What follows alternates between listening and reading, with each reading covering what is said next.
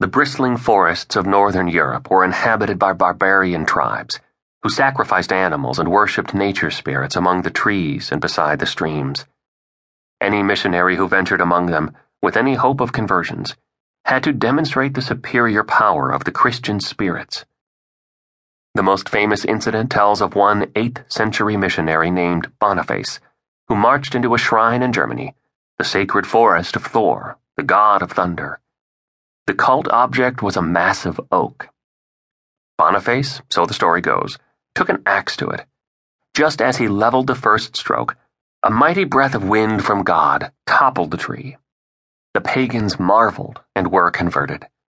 Boniface used the wood to build a chapel to St. Peter. That is the stuff that made Europe Christian. The missionary monks overthrew barbarian magic by calling down superior powers. God blew, and the tree fell. A miracle here and a victorious battle there, and the Germans were ready for baptism. The point is, Christianity faced a new and enormous challenge when the German tribes swept across the Rhine and Danube frontier and left the once mighty empire of the Romans in shambles. The civilization that arose on those ruins was Christian in character because the invaders surrendered not their arms, but their gods. How did the barbarians come to accept the chapel dedicated to St. Peter, where the sacred oak of Thor once stood?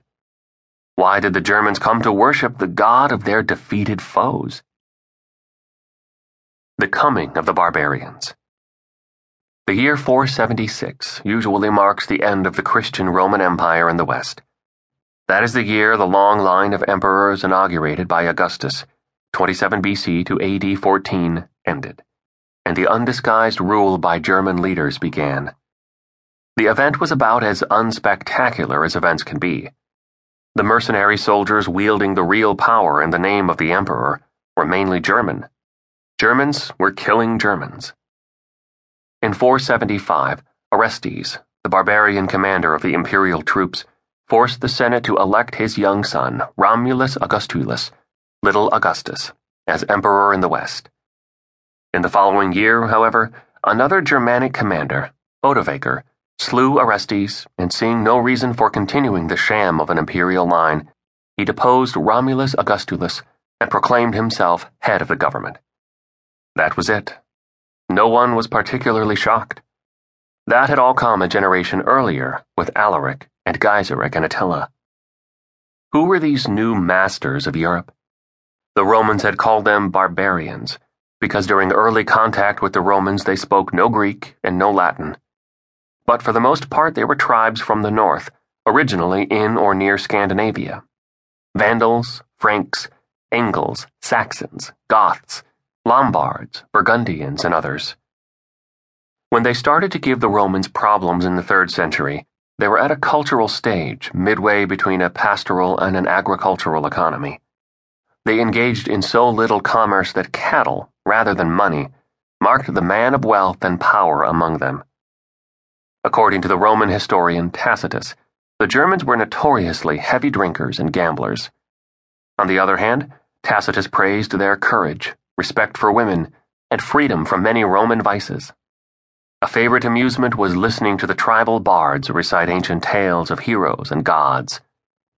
Today the tales are long lost, but we retain Thor's Day in our Thursday, and another god's name, Woden, in our Wednesday. The Germans lived to fight. Every warlord had a retinue of warriors linked to their leader by a personal oath of loyalty.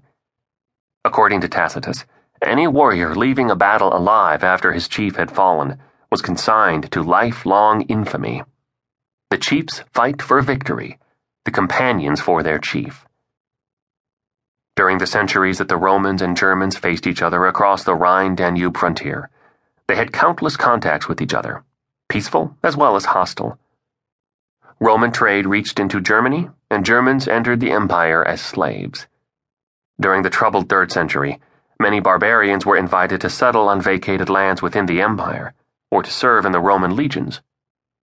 By the end of the 4th century, the Roman army and its generals in the West had become almost completely German.